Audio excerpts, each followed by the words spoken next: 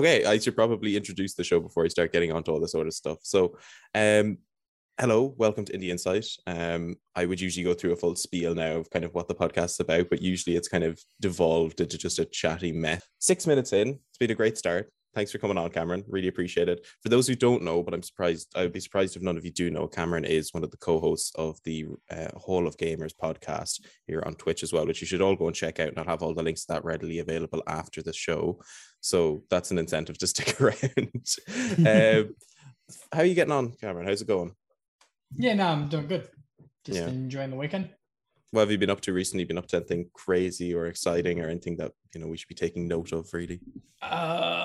This week, pretty much I'm doing like a course in social media marketing. Okay. So I've just been blitzing through that. What else? For some reason, I picked up a guitar just to get all the Rocksmith DLC for the original game.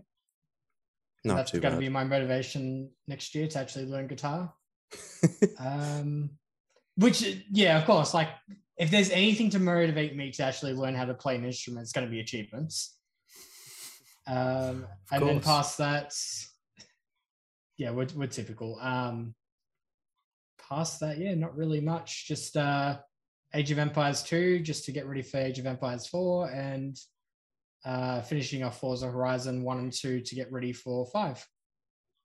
Not too bad, not too bad. Connor, what about yourself? What have you been up to? Well, I've just finished my first week at my new job, so I changed from kitchen work to office work, and that's breath of fresh air, to be honest. Got my evenings and my weekends. I'm working 9 to 5, but it's much less tiring work, so been able to play a bit of games on my downtime.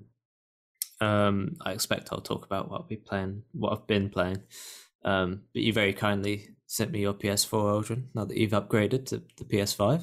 Very much. And I've been playing Spider-Man recently, which is, I've missed out. I've definitely missed out. I would say Connor has made it sound like I am a charity giver and I've given him my PS4. No, he did in fact pay for it, so don't treat me too kindly. Well, sending anything from Ireland to the UK is a risky business. That's it, yeah. But it arrived, and been enjoying myself very much. Thankfully. But yeah, I suppose before we move on to like all the kind of different bits and pieces that I've taken down the last 5 minutes before the show started, I do want to say one thing, and very, very personally offended, if I'm honest, Cameron, that the Holo Gamers podcast account didn't follow us until 12 minutes ago. I thought that would have been look. I barely use Twitch other than just when we're streaming on that account. I will use Shadowless pretty much for everything, which you were followed on. Which I was, so yes. I appreciate it. And then Twitter is just like followed everything on everything. Of course, yeah. No, yeah, I don't know why I kind of came for you like that. It's good response. Appreciate it. Usually people are caught off guard, but fair play. Maybe walk us through a little bit for the odd chance that there's someone listening to this now that doesn't know what Holo Gamers is. Kind of give us a brief oversight of what you guys do and kind of what it's all about. Okay, so I guess the short story is me and Matt were originally in part of a community called Real Games School, which was a podcast that was run by Kirby, Chin Doctor, Tarragon, Zizio, Spaceman, and Alex, which is Professor Pluto. And they basically just broke down like what achievements were, like what's a good gamer score, all those kind of topics. About 30 or 40 episodes in, me and Matt both guest started on 2 separate episodes. And I think by episode 50 or 60, the original host had to step away from the podcast because they had different commitments. The start of the year pandemic, Kirby was working with a lot of COVID related testing. So he was working like crazy hours to keep up with the demand there. Alex had his first child, which didn't really lead to having the ability to do a podcast, and just Tarragon decided to step away from his own accord. So pretty much we just took over, made it a bit of our own thing. And by the end of, I think we got up to like episode 143. For the last like 40 or so episodes, we just experimented with the show, starting getting guests like you guys on, just to try and find a little bit more of our own style for the show. And that led us to eventually opening up and starting the Hall of Gamers podcast, which was our take on that original format that we used to have with Real Gamer Squad, but doing it in such a capacity that we could interview people from the community and not just be entirely achievement hunters, but get interesting guests on that might have a whole different like view on how they game. Because we're a very niche of a niche doing achievements, but then you've got like speedrunning communities. You've got people that just like go for series completions. You got people that will go for the hardest achievements on the console and just concentrate on those. Just finding how, like in certain communities, how different gamers interacted with each other, and then at the same time, like how they differed, and going into those kind of details.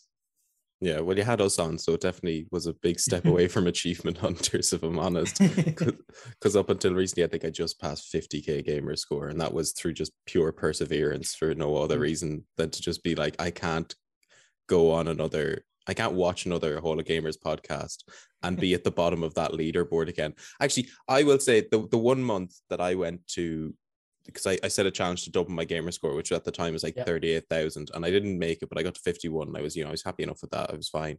And then the month after, you decided to open up that leaderboard then. So my hard work wasn't even acknowledged on the podcast at the end.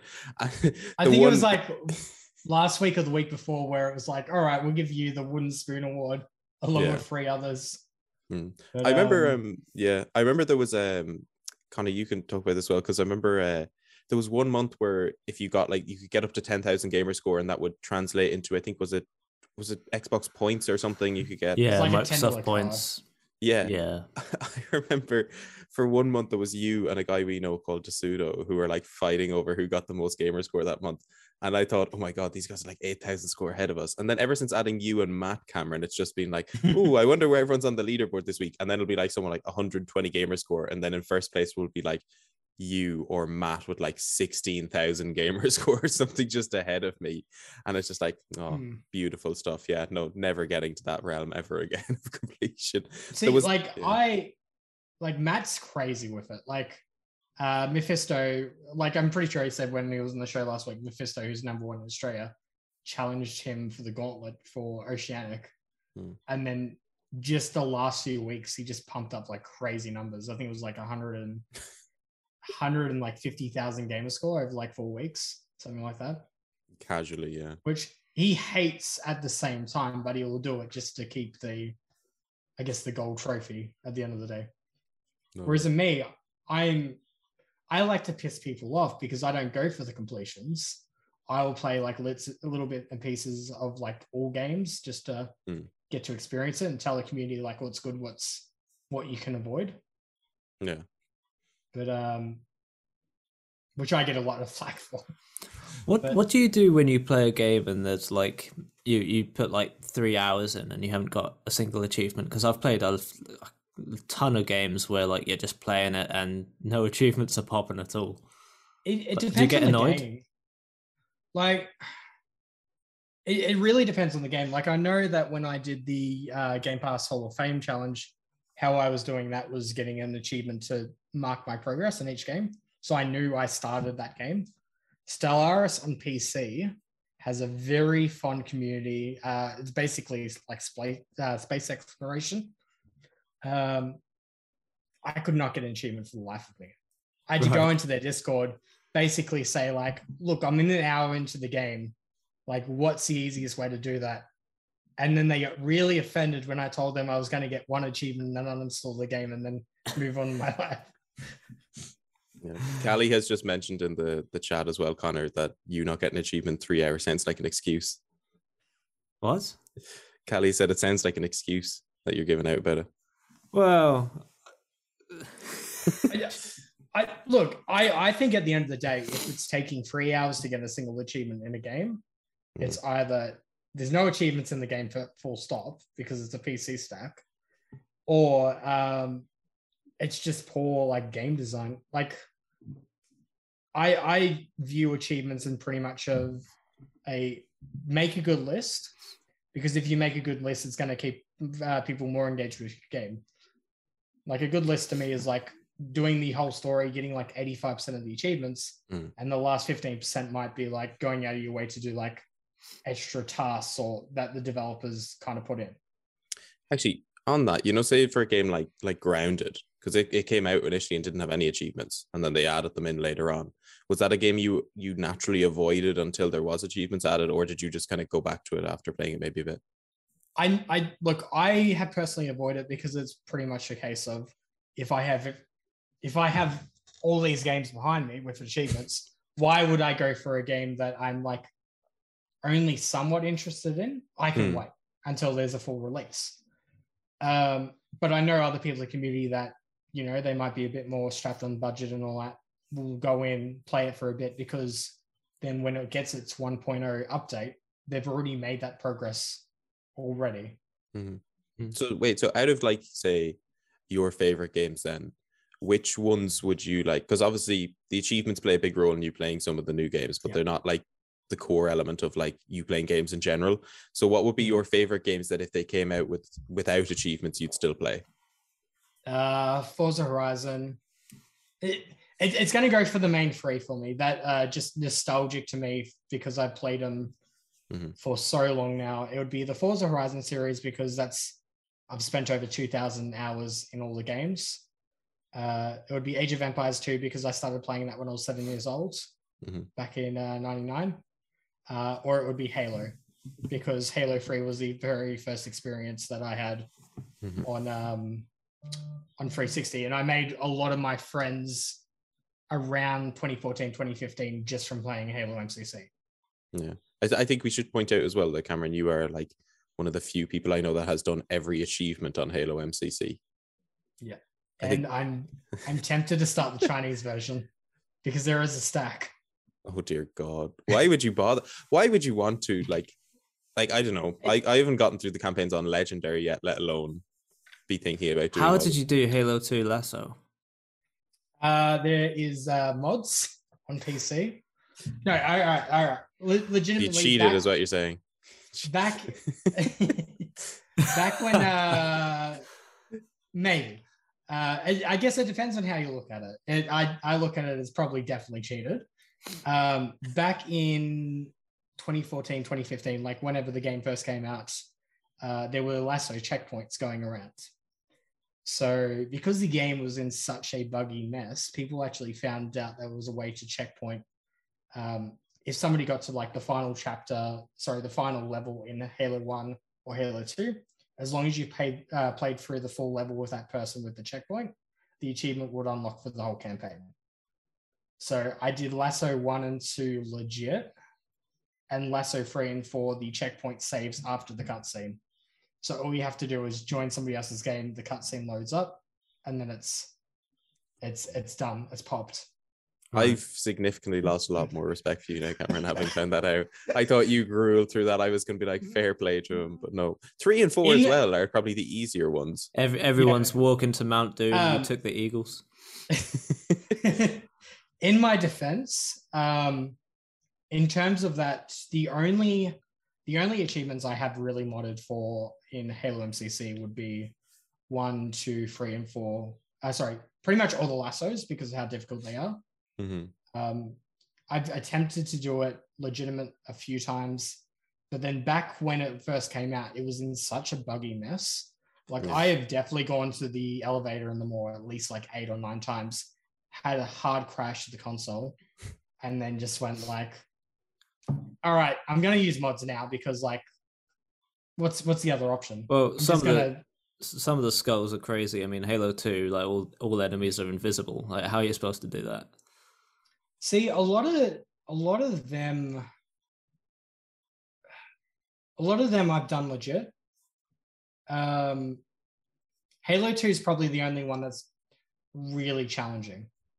And I think the only problem I have with it too is I found really good players to play with from overseas, but Halo 2 having Iron Skull on Legendary automatically, it's not fun. I can slog my way through any other campaign, but Halo 2, it's near impossible to pull off like grenade jumps, that kind of stuff, like a lot of the skips. Yeah. Well, I think the problem is Halo 1 and 2, you can still only play 2 players, right? So the rest, you can get like 3 other really good players and kind of try and storm through it. But Halo 1 and 2, you're kind of screwed. Yeah. Even like Halo 1, the only roadblock I really have is just understanding where you are on the map. Because a lot of it is recycled assets, so it's like No, I never have a problem. I don't know what you're talking about. Shut up, Connor. I've been playing that game since I was like, what, 5? Don't talk to me about getting lost on sea. What is it? The Pillar of Order, up to Truth and Wreck, and then basically the more. Like, I don't want to do Assault on the Control Room. I don't want to do the library. I don't like library's okay because I know where I'm going. But Assault on the Control Room and do 2 Betrayals do my head in every single time I play them. Is just 2 because Betrayals it's too similar. Is 2 Betrayals the one where you go to rescue Captain Keys? No. Which one? That's Keys. Oh, okay. Yeah, well, that would make sense, wouldn't it? Assault on the Control Room, you follow the arrows. 2 Betrayals, you go against the arrows because you're going back on yourself. Yeah. Oh God, no. I can't handle playing CE if I'm honest with you anymore. I load it up and I'm like the trauma of trying to find my way around rooms and CE actually puts me off it. The same with Halo 2. I love that they weren't brave enough to be like Cortana goes, oh, the arrows are changing color and changing direction on this map that we've already walked through. Yeah. What strange Forerunner protocol.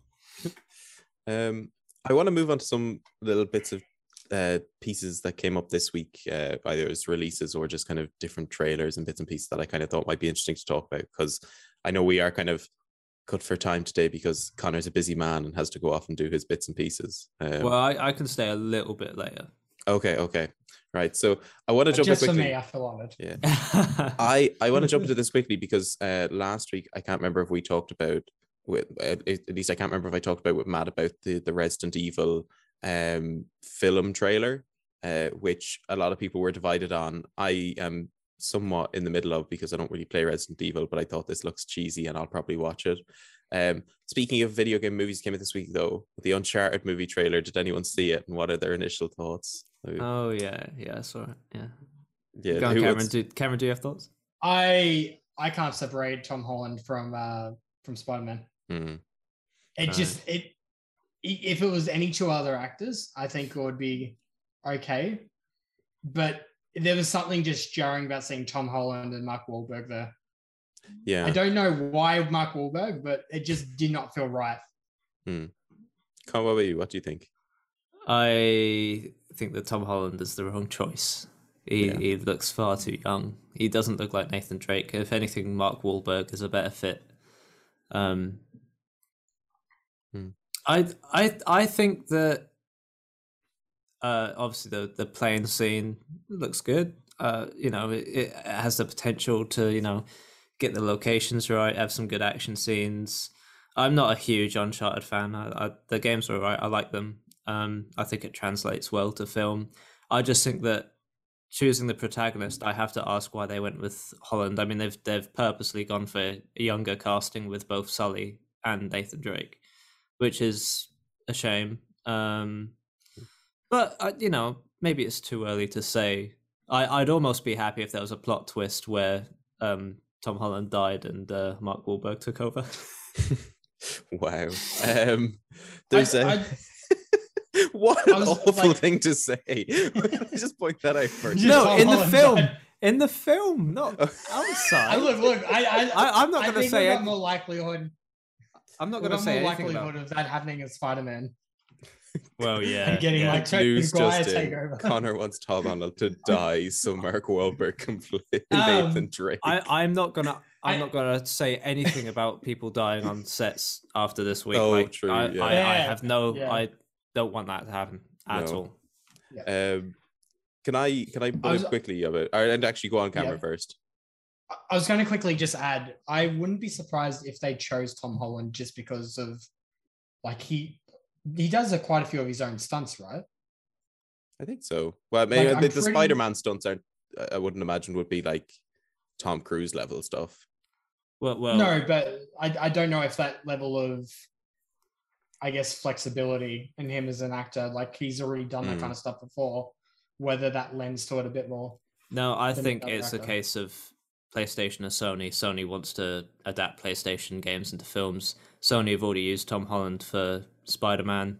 They're bringing him over to Uncharted. I think it's a case of them knowing someone already. It's a bit of a shame, I think, that they couldn't use someone else. But So when we eventually get a God of War movie and Kratos is played by Tom Holland, is that going to be a step too far?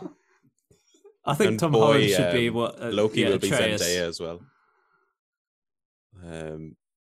I actually I think the reason, because I know a lot of people have been thrown out because there was the Uncharted short fan film that was made a while back with Nathan Fillion, and I know a load of people have been throwing his name out, like, why didn't they pick him? Why didn't they pick him? And then somebody else was pointing out, who's the guy that plays Poe Dameron in the more recent Star Wars films? Oscar Isaacs. Yeah, that's it. But this is going to really prove my point after not remembering his name. People, I think they picked Tom Holland because of name recognition, realistically, over anything else, because it, like, let's be honest, like Uncharted is not like, yeah, it's big in the gaming community and probably big with PlayStation fans, but outside of that, like, it's like to the average cinema goer, it's probably just going to look like another like what's that movie called? Is it National Treasure? It's called. Like, it's just going to be another one of those sorts of movies that people aren't really going to be, or another Indiana Jones like knockoff, you know. So I think what they're trying to do, like, Mark Wahlberg is a pretty well-known actor, same with Tom Holland, so they're probably going with that name recognition for the sake of it. Although, granted, I don't think he's the best choice. I imagine Tom Holland has quite a huge fan following after Spider-Man, so I can see audiences coming across. Have they said what the rating is? Like, is this going to be like a parental guidance, like a I feel PG, like it. take kids? I imagine it'd be like a 12. I feel like they'll go. I don't think. I feel like it's a missed opportunity if they just went for a younger demographic, though. Like, it is like, honestly, and this is full honestly coming from someone who's like played a bit of the first Uncharted and then not touched it since. But like, it's not really an 18 game. What about 15? I mean, it's surely shooting a lot of people. Do like a mature audience, this kind of thing. Yeah, but usually like 12 in cinema will only get you to 12 if you like have maybe a bit of bad language and like a few gunshots. Like, if there was I saw Venom last weekend. Venom was 15. Yeah. Oh, yeah, true. Yeah, Venom's a weird one. But then if you look at like Dunkirk is a movie about war and like people getting shot and everything, and it's like a 12 rating. Oh, it's historical. Yeah. But apparently, actually, funny enough, I found out recently that Nolan's films are all 12 ratings. There's no like even Dark Knight. Yeah. And do you want to know why the reason for that a lot of the time is because if somebody gets shot or anything in a film, you won't see any blood. Which I thought is really weird. And it's really jarring in Dunkirk because there's people getting blown up and then there's like no sense of them actually just being blown up. They just look like rag dolls.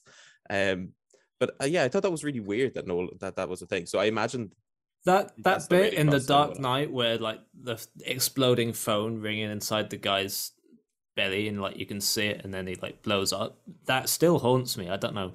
Yeah, what 12-year-olds are watching that? If Zack Snyder directed that, there would have been blood on the windows or something at the end of it. Yeah, probably. And it being like a 4:3 aspect ratio, of course. But like, yeah, I don't know. The Uncharted movie is a weird one. I'm not invested enough in Uncharted to be annoyed by the casting of Tom Holland either. So I'll probably go see it. I probably will have a good time at it. I don't think it'll be anything to write home by. I imagine it'll be the same as the Tomb Raider film. Like, it'll come out. It won't be so awful that people will be like, remember that, but they'll just forget about it because it was pretty mundane at the same time. Any other thoughts on Uncharted before we moved on? I would like to watch it. Now that we've talked about it, and you know, I kind of, you know, I know Tom Holland. I think that's a nice thing. It's a sort of familiarity. Like, I know him from Spider-Man now. And I know Uncharted. So yeah, I'd like to see it. But whether it delivers is a different thing. Yeah. I am also as well. I know, go on. I was going to say I'm interested, but just based off the trailer, I'm already thinking this is going to be like a 6 out of 10 kind of film. Yeah. Like, it's just going to be like, okay, and then just forgotten about easily, like pretty much every other video game movie. So speaking of, we talked I mentioned earlier the Resident Evil movie trailer. Did anyone else see some of the gameplay footage for Resident Evil VR that came out this week? I think it looks quite good. I don't know. What are your thoughts? I saw the one where I haven't played Resident Evil 4 in so long, but like when you're going back on the staircase for the shotgun, yeah, like I saw that gameplay footage and that looked amazing. Mm-hmm. Connor, thoughts? You're kind of a big-ish Resident Evil fan. I haven't actually played Resident Evil 4, but every time I've seen someone play it, it looks kind of like a standard action horror, you know, like Dead Space, but kind of more fast-paced and, you know, kind of actiony.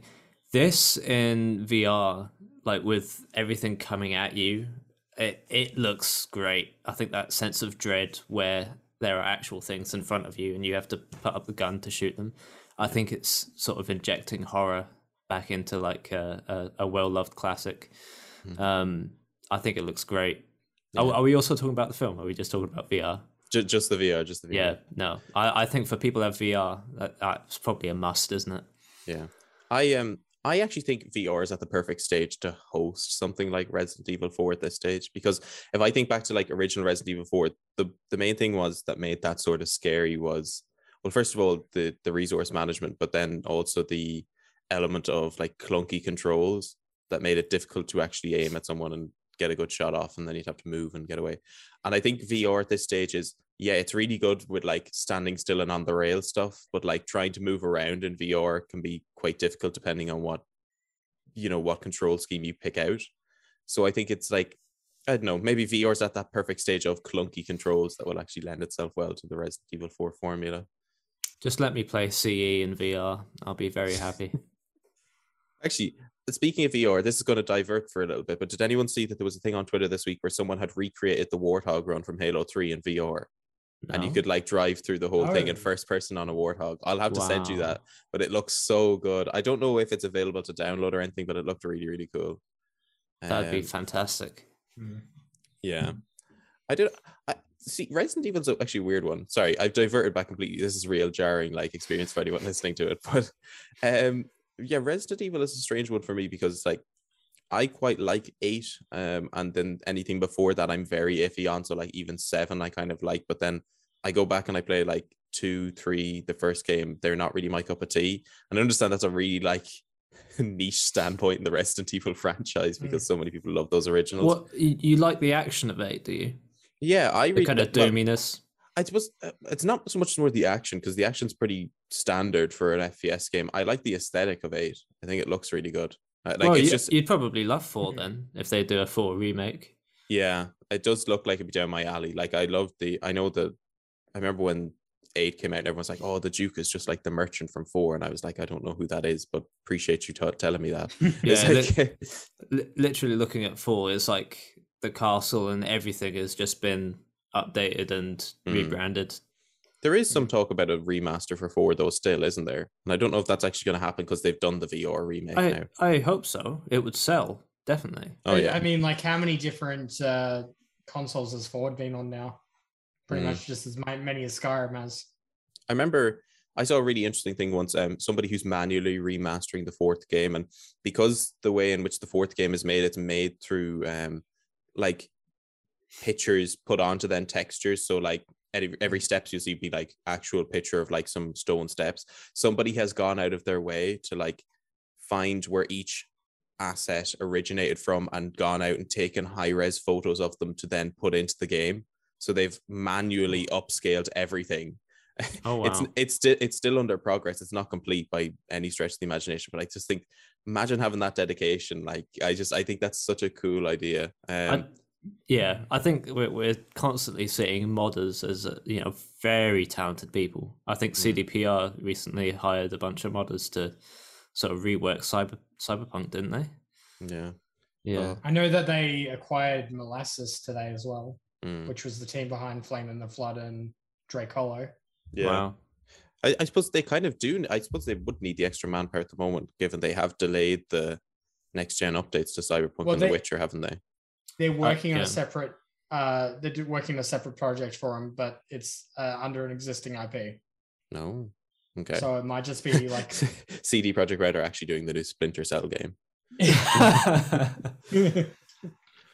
No, like existing IP for them. So it'd be either Cyberpunk or Witcher, but it'll be like Matt was saying it'd be interesting if they did something like how they did Framebreaker, which was the Gwent kind of, not Gwent entirely, but stylish one. Yeah, I don't know. I see. I'm still very like, I'm not hung up on CD Projekt Red because I haven't actually really played any of their games properly. Like I have The Witcher, and I played like an hour into it, and then just kind of left it, and then never went back to it. I've never played Cyberpunk. Actually, funnily enough, I say I haven't played them. I have all three of the Witcher games on some platform or another and just haven't touched them. It's just like I will get to them at some stage. I tried to get into The Witcher, but I don't think it's really my thing. I'd have to be really feeling in a fantasy mood to get through it. I think that the world is intimidating, the amount of systems and everything. Yeah. I think the one thing I love about it, though, I think again the aesthetic kind of turns me onto it. And I'm somebody who isn't like a big fantasy buff anyways. So like I've never watched Lord of the Rings. I'm not a big fan of Skyrim, like that sort of stuff. Like I really like the Witcher Netflix show. And I don't know if that's because Henry Cavill's in it and that kind of immediately just draws me to it. But I think what's the other thing I was going to say? The Witcher's music is really good. I love the music in that game. I don't know what it is about the sort of the folky, like Polish style they've got going on there. Because I realized recently there's like some of their tracks in the Witcher 3 game, like one of them, Silver for Monsters, it's called, or whatever, was done by like a traditional Polish band at some point, and they've just adapted that in, which I think is like a really weird, sort of cool way of doing music. I think they collaborated with them on it as well. So I will have to play The Witcher at some point or another. I think the thing that puts me off it is basically like you have to book a holiday for games like that. Yeah. Like if you play it for a day and take it down for a week, you're going to forget all the systems immediately. Like you need to be playing that for like at least 7 days straight. Yeah, for sure. There's open world games have the unfortunate like I suppose, what's the word I'd be looking for? Just because you have to put so much time into them, you can't really enjoy them unless you have that time. So usually they'll be relegated for me for like a Christmas game or something I'll play. Yeah. Like Red Dead was my last one, and then I did Spider-Man for a bit. But yeah, I'll be very turned off. Like even I got like Ghost of Tsushima, I played for like a week straight, and I'm still not finished it. I haven't gone back to it in like 2 or 3 weeks, and I'm probably gonna have forgotten everything that's happened in it. So, but it by no means will that stop me playing it, I don't think. We have a question in chat. Very nice. Billy has asked, what's your thoughts on New World? Any thoughts, Cameron? Have you given it a go yet? Because I've seen a few other people play it, but I mean, like, it just seems like any other MMO to me. Yeah. Connor, have you given it a go? I haven't touched it. I mean, I'm a console gamer. I saw when it launched, obviously, any MMO launching is going to have server issues. But apart from that, I haven't really heard much about it. Is it good? I don't know. Sorry, Billy. This is going to be the most quickest answer to a question I've ever had because none of us have played it. I've seen a bit of it. I know Mike Soak, who we all know, has played a bit of it, and I think I don't know if you know. Do you know Kane? Cameron? Kane. He would have done. Yeah. He's played a bit of it on stream as well, and I've seen a bit from that. But outside of all those different bits and pieces, I haven't really been that into it. MMOs have never really been my thing, anyways. They're kind of like I never got into like, I suppose RuneScape is an MMO, isn't it? See, my friend group is pretty much just like, all right, cool, New World's come out. Let's go back to classic RuneScape. That's just how they operate.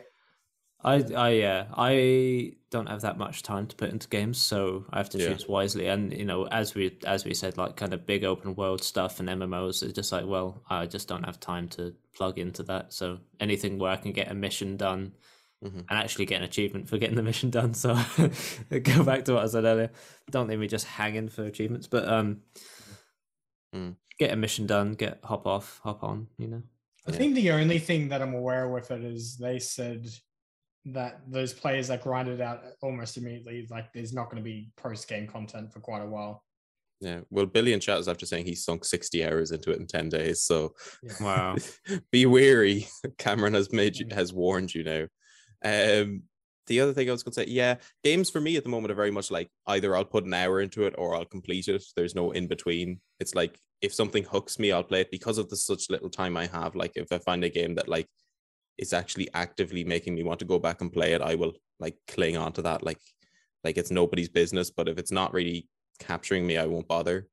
And that's not for the sake of it. It could be a good game, like we talked about The Witcher. The Witcher hasn't done that to me, so I don't know. There's some meta games that I think people love that I've just never been able to get into, though. It's just the annoying thing. I want to move on very quickly before we get on to what we've been playing. This is another tidbit of news. We saw GTA Remastered, the trilogy, being announced this week with a launch trailer, and very fun for those who are on PlayStation and Xbox, because you'll get 2 of those games for free at some point or another, because San Andreas is coming to Game Pass on November 11th, I believe, when it releases. And then in December for PS Now, you'll be able to pick up GTA 3 on PlayStation. Thoughts? Have any of us actually played the original ones first? Because I'm going to sound awful if I've been the only person that hasn't played them. I've played 3 at one point in time, and I did own San Andreas. I don't think I owned 3. I think I've run around in San Andreas shooting people, getting the cheat for a jetpack and everything. But like, that was back in the day where I was so young, I didn't realize GTA had missions, so I thought it was just about shooting people. How I wish my dad had ever aged at all about that. I am so hugely excited because I love crime stuff. So Mafia, Yakuza, anything like that. And I've been excited for a new GTA. Possibly I keep debating buying GTA 5, or I wish I could relive GTA 4 in some respects, because I loved those campaigns and the DLC. So to have 3 remastered GTA classics for me to go back and experience for the first time, I'm hugely excited. I literally know nothing about the stories or the campaigns of them. I can't wait. It looks great. It looks, just like the classics, but updated to be playable now. I'm really excited. Yeah. I think the one thing I really like about the sort of the new updated look they have for those games is that they didn't just kind of up-res textures. It kind of actually looks like they've, like the cartoon pages ripped off the front covers. Like it actually looks like that now, which I really, really like. I know somebody said it looks a bit Fortnite-y, which I can kind of see a little bit.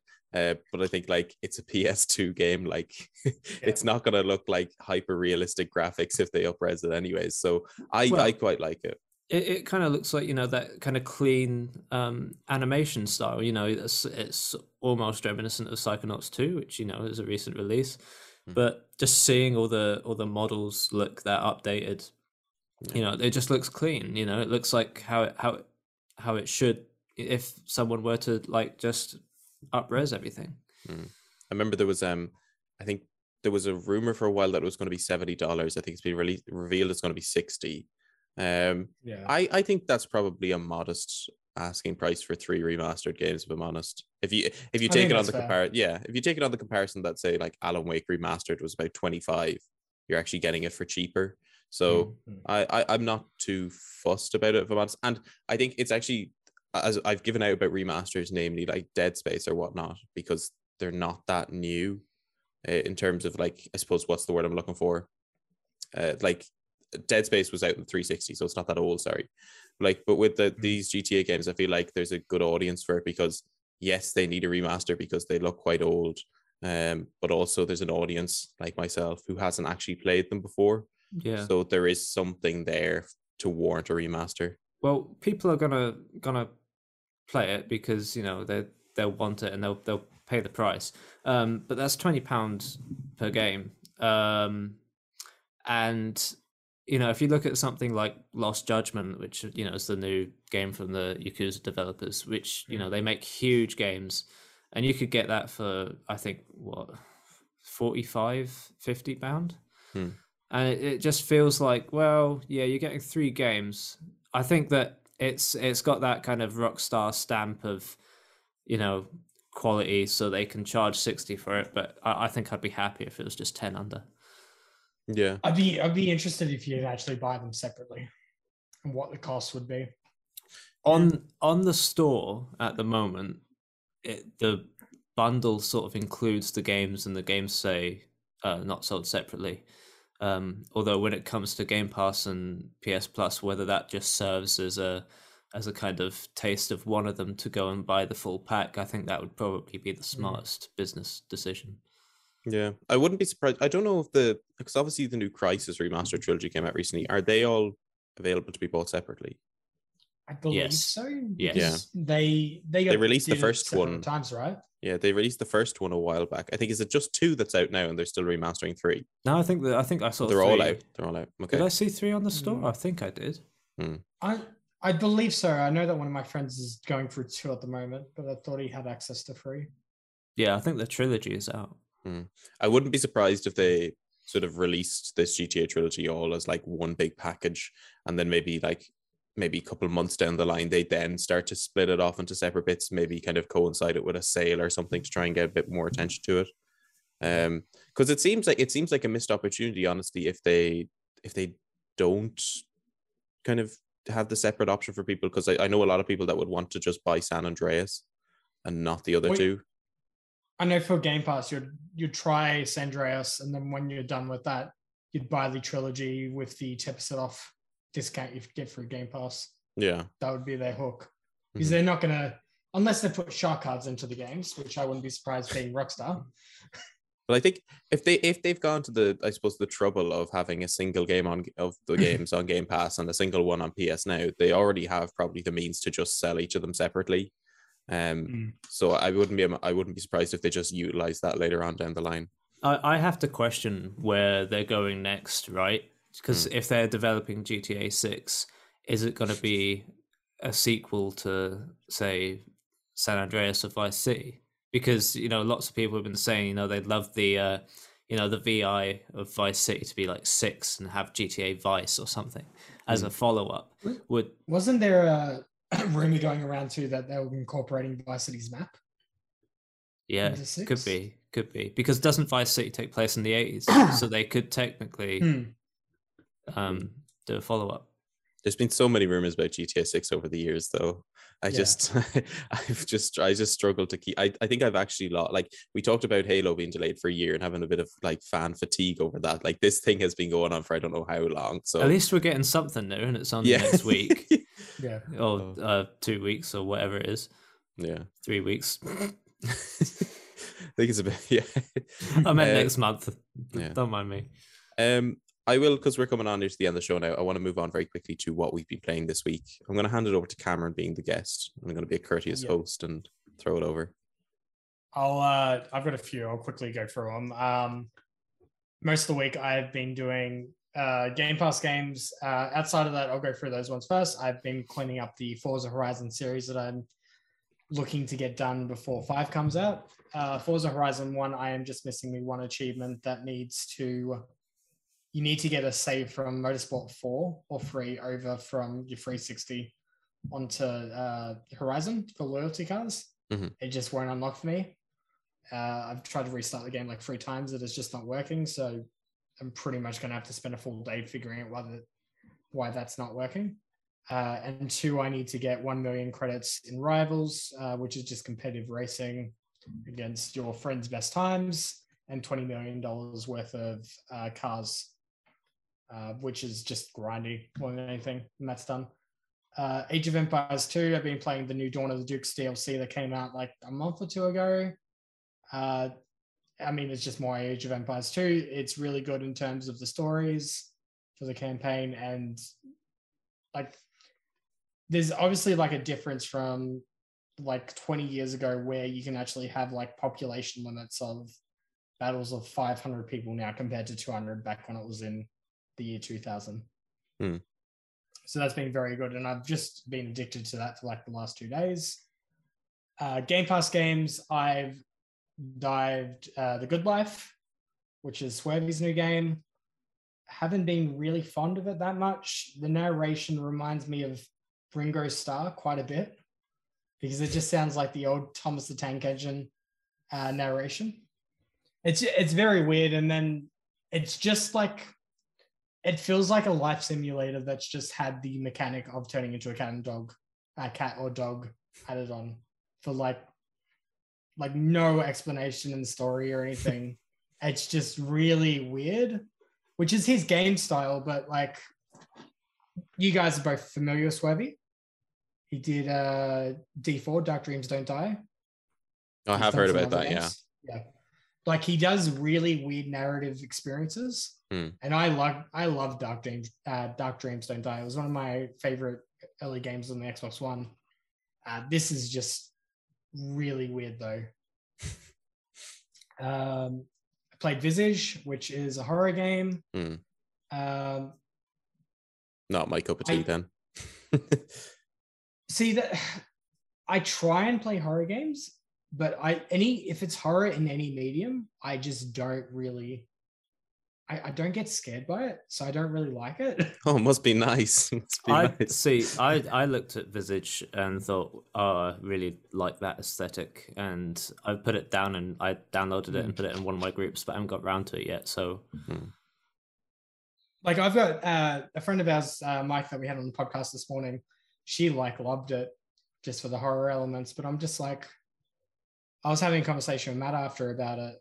Like, in terms of like movies, stuff like 28 Days Later, like will more so scare me because I can relate that back to like rabies in real life. Like it somewhat seems plausible if I was going to compare it to something like Resident Evil, for example.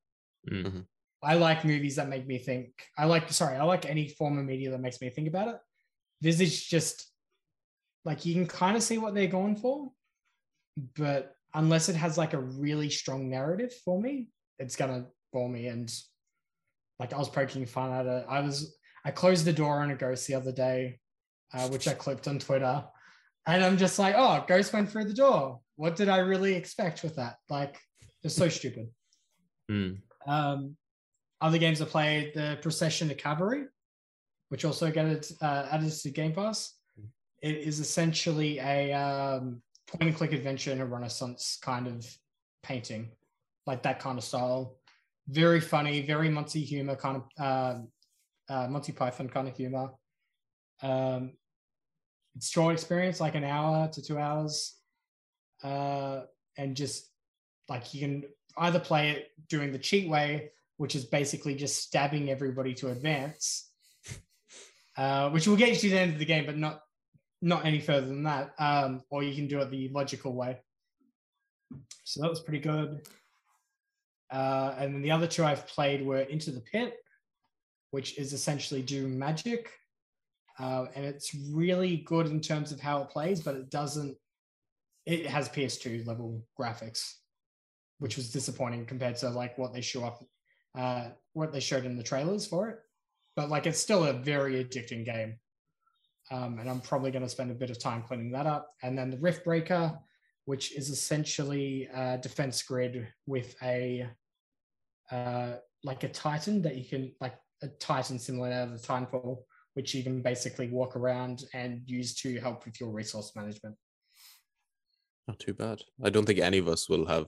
I think Connor and mine games this week combined won't even come near to half of those. But no, I've been streaming them quite a bit. Just my whole thing now is like I want to stream every new game that comes to Game Pass for like a few hours just to get a feel for it for the community. Yeah, for sure. I loved hearing about Procession to Calvary because I bought that months ago as an indie game that really interested me. I still haven't got around to it, but I just love the look of it, and I'm saving it for a rainy day sort of thing. Just gonna play through that. Connor, do you want to tell us what you've been playing this week then? Out of all the amazing time you've had off. Yeah, well, I won't go just this week because, as I said, I haven't been playing that much at all, really. But over the past few weeks, I've sort of been playing single games one by one, focusing on them. And the first one I played, I heard someone when the news came out about Crystal Dynamics joining, I think the initiative on Project Dark, is it? Perfect Dark, yeah. Okay. And I heard on a podcast someone saying that the Crystal Dynamics did really well by the Tomb Raider games, but then kind of let people down on Avengers.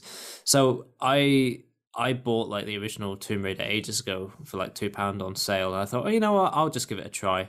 And I really got into it, really loved it. And then, I think for the first half, I was thinking, this is great. It's what I wanted Uncharted to be. The platforming feels great, combat feels great. I love the bow and arrow and everything. And then by the second half, I was just like, oh, this is getting really repetitive. Now that now that I've got all the guns, I just like, yeah. And then it was a bit of a slog, and then I've left it there. And I was just like, I don't know if I really want to play more in the sequels. The next game I played after that was Life is Strange: True Colors. I never played a Life is Strange game before, but I went into this one after playing Tell Me Why and Twin Mirror, which were Don't Nod games that I really, really love and enjoyed. Loved the kind of narrative focus and, games, like narrative-driven games with choices and, good characters. So this wasn't done by Don't Nod, but the previous Life is Strange games were. And I just absolutely loved it. I really fell for it. I got really invested. It was like from every character in it, the protagonist especially, it was just, I felt like I was living in the game. All the characters felt so real to me. If you haven't played it, don't look at any trailers, don't look at any descriptions, just go buy it, go play it if you really love strong narrative games. It really is just like a wonderful game that I just thought was fantastic. The only thing is, when I got to the end of it, I was so invested in those characters and their journeys that when it ended, and I got the good ending as well, but it just sort of fizzled out. And it was like, I would have paid to see just a few more scenes with those characters just to feel like I got some closure with each of them, because you had relationships that threaded through this 5-chapter story. And it's just like, you can't just end it there and leave it for my imagination. I want to see what happens to these characters. So that made me like madly frustrated. And it gave you like a choice to make at the end. So at the end you make a choice and it impacts kind of what happens to these characters. And really there's only one satisfying choice, which is not the choice I would have chosen. So I think for such a fantastic game where I haven't been that immersed in the game for a long time, but to get to the end and it sort of fizzles out, I just like, I wish they did like the Return of the King treatment where it goes on for ages after the ending. And then, as I said, I got my PS4. I've been playing Marvel's Spider-Man by Insomniac, which when I first turned it on, I thought, oh, this web slinging is so convoluted compared to the old Spider-Man games. And then there's like a little bit of a learning curve where you get to know how to use all the kind of dashes and wall running and everything. Suddenly it feels fantastic. And from the traversal to the combat, it's all just really enjoyable. I don't think a superhero game can really be criticized for being repetitive. They're all going to be repetitive, but I think for just how clean it looks and how well it plays, really enjoying that at the moment. And I'm expecting the story to go interesting places considering the setup it has. So yeah, really been enjoying that. Not too bad. I suppose, what have I been looking at this week? So this will be significantly shorter than both of you. I played a bit of, obviously Connor didn't mention, but we played a bit of Back 4 Blood. And we took we played that with Callie and Keegan, both from Robot Republic, and I actually think it's quite good. I actually really enjoyed it. It's much more difficult than I was expecting it to be. That was the easiest difficulty. Yeah, I know, but that's what I mean. Like, I was surprised at the difficulty level with that alone. I don't know if that's just because we're all bad at the game. No, what the developers want is you to master the easy difficulty. Unlock cards, play the campaigns once maybe, and then once you've mastered it, go up and like treat the difficulties like a tier thing. I think, because once you unlock more cards, you create and be strategic with your deck, so you can have like a healer, you can have like a tank in your team, and then you can be a lot more cunning and intelligent about how you play, because all those things like the credit system and what you buy and what you spend on and how you manage resources, from giving your teammates ammo and everything, it all creates a very strategic kind of card-based game. I think it's really interesting. I think I'm glad that they increased the difficulty of the easiest difficulty, because in the beta it was way too easy, and the next difficulty up was way too punishing. So what they've made is like a good starting point, and the more you unlock and the more you get used to the game, there's progression there. Yeah, I definitely think you can see the obvious DNA from Left 4 Dead, and I think that's good, but I don't think it leans on it too much as to the point of where it just feels fan servicey. I think it's actually done quite well. The one problem I do have with the game is that the special infected don't really give any indicators when they're going to attack you at all. So they can just kind of sneak up on you, and like, I don't know, one of the boomer style enemies can literally just take you out completely without you even hearing them or knowing where they are, which is something that was like Left 4 Dead prided itself on having really good sound design in that area. So that's something I think maybe could use a bit of a tweak, whether it's to adjust their audio levels or to add the traditional sort of piano cues for those enemies as well. I definitely don't think it gets away with what Left 4 Dead did as well, because obviously you can create a game that isn't heavily story focused and whatever, but you need that sort of thread that binds it all together. And what I loved about Left 4 Dead is, you know, the movie posters, and then you go in and, you know, there's like, when you get grappled, there's the spotlights and the opera music, and at the end you have the film credits where, you know, in memory of whoever died and whatever. It was like it was supposed to be a cheesy horror film, and that kind of framework for the game to exist in felt like such a niche thing. Like, it gave it character. And Back 4 Blood, it does the same thing as Left 4 Dead, but it's just like, well, what's that thread that holds it together? You know, it just feels like a kind of an almost, I don't want to say lazy, but it's just like, well, yeah, you have this campaign going on and you have these cutscenes, but they don't really matter, you know. Yeah, I just want it to have a bit more character than it does. I think the other thing as well with the old not Resident Evil, old Left 4 Dead games was, and granted they are quite old, so this might be an unjust criticism, but they were very easy to get into. Whereas I feel like Back 4 Blood like has a very steep learning curve for anyone starting out. One thing I'll say is I worry about, because my girlfriend now has Series S, and we've played Grounded and Halo. If I say, okay, let's jump on Back 4 Blood, I don't know how she's going to get on with that compared to if we just turned on Left 4 Dead, you know, because she's not going to know what cards to pick or what have you, I don't think. I mean, I'm not giving her enough credit there, definitely not. But I think it's certainly intimidating for someone who isn't predominantly an Xbox player to suddenly get invested in this deck system. Yeah. Oh, for sure. Yeah, and especially as well, the hub world. I've never liked hub worlds in games. I think they're needlessly convoluted menu screens. I feel like we could just have like a menu and it would be just as fine. No, I like the hub world. I don't like a menu. Give me something like, you know, you have actual people sitting down that you can go to buy cards, and you have a training range. But like, even like, but let's be honest, either they didn't want to commit to it, or they thought, okay, well, we'll have the two options, because there is the option to just completely skip that altogether and just go to a menu. I love it. I love it. I love it when games create like an in-game menu. And, you know, when me and Callie and Keegan were waiting for you, Odin, we were all shooting each other, doing like 360 trick shots with like the Barrett in the shooting range while we're waiting for you to join. So, you know, if we didn't have that, we'd just be sitting going bloody Irish Wi-Fi.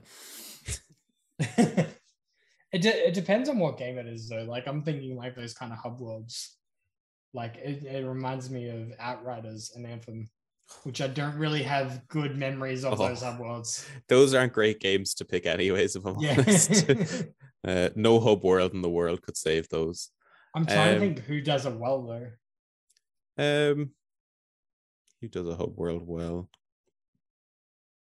Does Destiny do a good hub world? I don't know. I haven't played Destiny in a while. I feel like Destiny 1 definitely did. Destiny 2 feels way too complicated for me these days.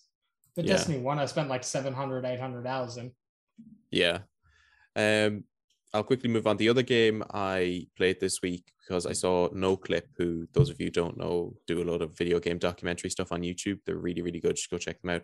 They did a documentary on Death's Door, which got me into thinking, oh, I played that a while back and never finished it. So I've started again, and I'm like 40% of the way through now. And I'm absolutely loving it.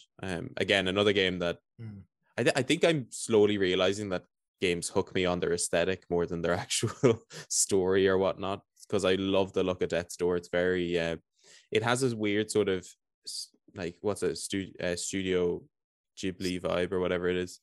Have I said that right? I've probably butchered the name. A lot of people say Ghibli. That's fine. Yeah, I say Ghibli, but I've heard Ghibli so much that I'm willing to accept that I may be wrong.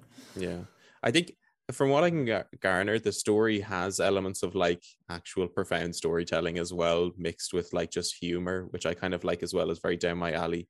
And once I get to the end of it, I'm gonna probably love it even more and probably play it again. Are you gonna plug a certain review? Oh yeah, of course. Yeah, Cameron, you did a review for Store on the website. Yeah. Oh my god, of course. What a way. How bad am I at like plugging my own website? Yeah, go over to gaming-sandbox.com where you can find that article. If you're watching this on YouTube or listening on Spotify, it'll be the top link in the description after Cameron's socials. So yeah, Cameron, fair play. Yeah, you did a really good interview on not interview, you did a really good review on it. And that initially made me go out and purchase the game. So if that doesn't speak highly enough of the review, then I don't know what does. It is a really good game. Like even having the discussions, Matt, after, like I honestly think it is close to a game of the year. But like I can take the other criticisms on board that Matt brought. But I definitely think it's something that people should definitely go out and play at least once. Yeah, just get experience of it. I think my problem with, and this could just be me being a dumb player, sometimes I got lost in the game, trying to find where I had to go next, especially for finding those souls for the doors. Is it like a Metroidvania? It is to a certain, a little bit. Yeah, you can go to different areas, but once you unlock certain abilities, it then opens up the map. So yeah, very sort of Metroidvania. It's a good mesh of that, and then kind of Souls light kind of gameplay, because it's not too punishing to where if you die, then you have to start all over again this section. You actually feel like your progression isn't wasted when you go through a level. Are you playing through with the umbrella though? Or are you playing through like strong weapons? I'm just using the sword. Okay. I think I have everything unlocked bar one thing. I have those little, what are they? The little daggers, and I have the hammer, which I don't really like. I think it's a bit useless in comparison to the sword. But I am really enjoying it so far. I've just beaten the Witch of Urns, and I'm onto the Frog King now, so I'm nearly there. So I don't know. I absolutely love the design for the Lord of Doors, though. I think that's such a I just love it. The like the lock for a head and everything. Yeah, no, I'm very big fan of it. I think if you saw on my Twitter, I like shared around like the concept art for that game is absolutely phenomenal as well. So like that's well worth the look. So yeah, good thing I mentioned an indie game on the Indie Inside podcast. Am I right, guys? But yeah, I think unless there's anything else anyone wants to add, we might wrap up. Anything? Perfect. Okay, Cameron, I'm going to throw it over to you first because I want you to plug all your stuff for the people who maybe haven't heard of Hall of Gamers or what you do over on Twitch as well in your own time. All right. So I co-host and produce a podcast called Hall of Gamers, which is about achievement hunting, or just gamers that like to, I guess, hunt in their own way, whether it be completions, whether it be going for really difficult achievements, whether they just want to play like insane hours in Forza Horizon like myself. So we're over on Twitch on Friday nights or Saturday mornings, AEDT, depending on what guests we're getting on that week. Otherwise, you can follow me at Shadowless Edge on Twitter, at Xbox, or on TA, where I usually just create graphics and stuff like that. Very nice. Connor, do you want to plug anything, or will I just plug all our stuff? I do want to plug the Gaming Sandbox Discord, which will be a link, on our YouTube or wherever you can get it. But if you've played Life is Strange True Colors, come talk to me about it because I'm aching to talk to someone about it. Matt is at the moment. I really want to play it, but I'm waiting for a price drop. Right. Yeah.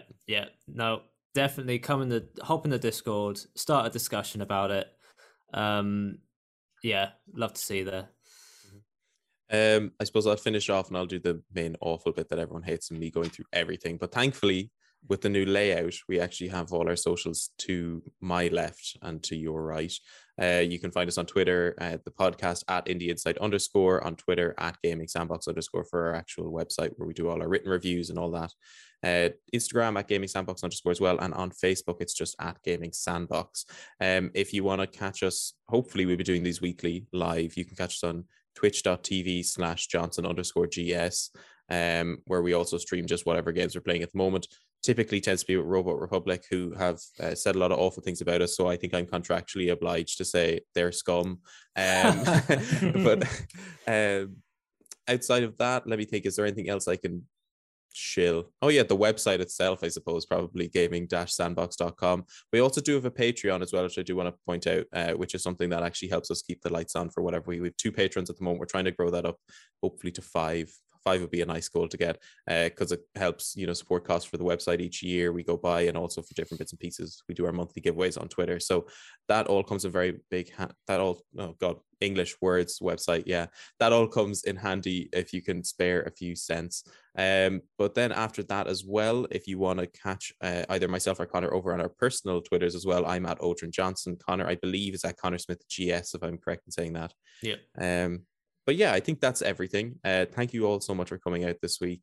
If you want to catch the full episode, or if you're not at the moment, it'll be over on YouTube after this. If you've missed out on any of our discussion, I'll also have it made live on the Twitch channel as well. So without further ado, go out and enjoy your games this week. We'll see you all again here next week, probably at a more reasonable hour. And we appreciate it. So thank you so much.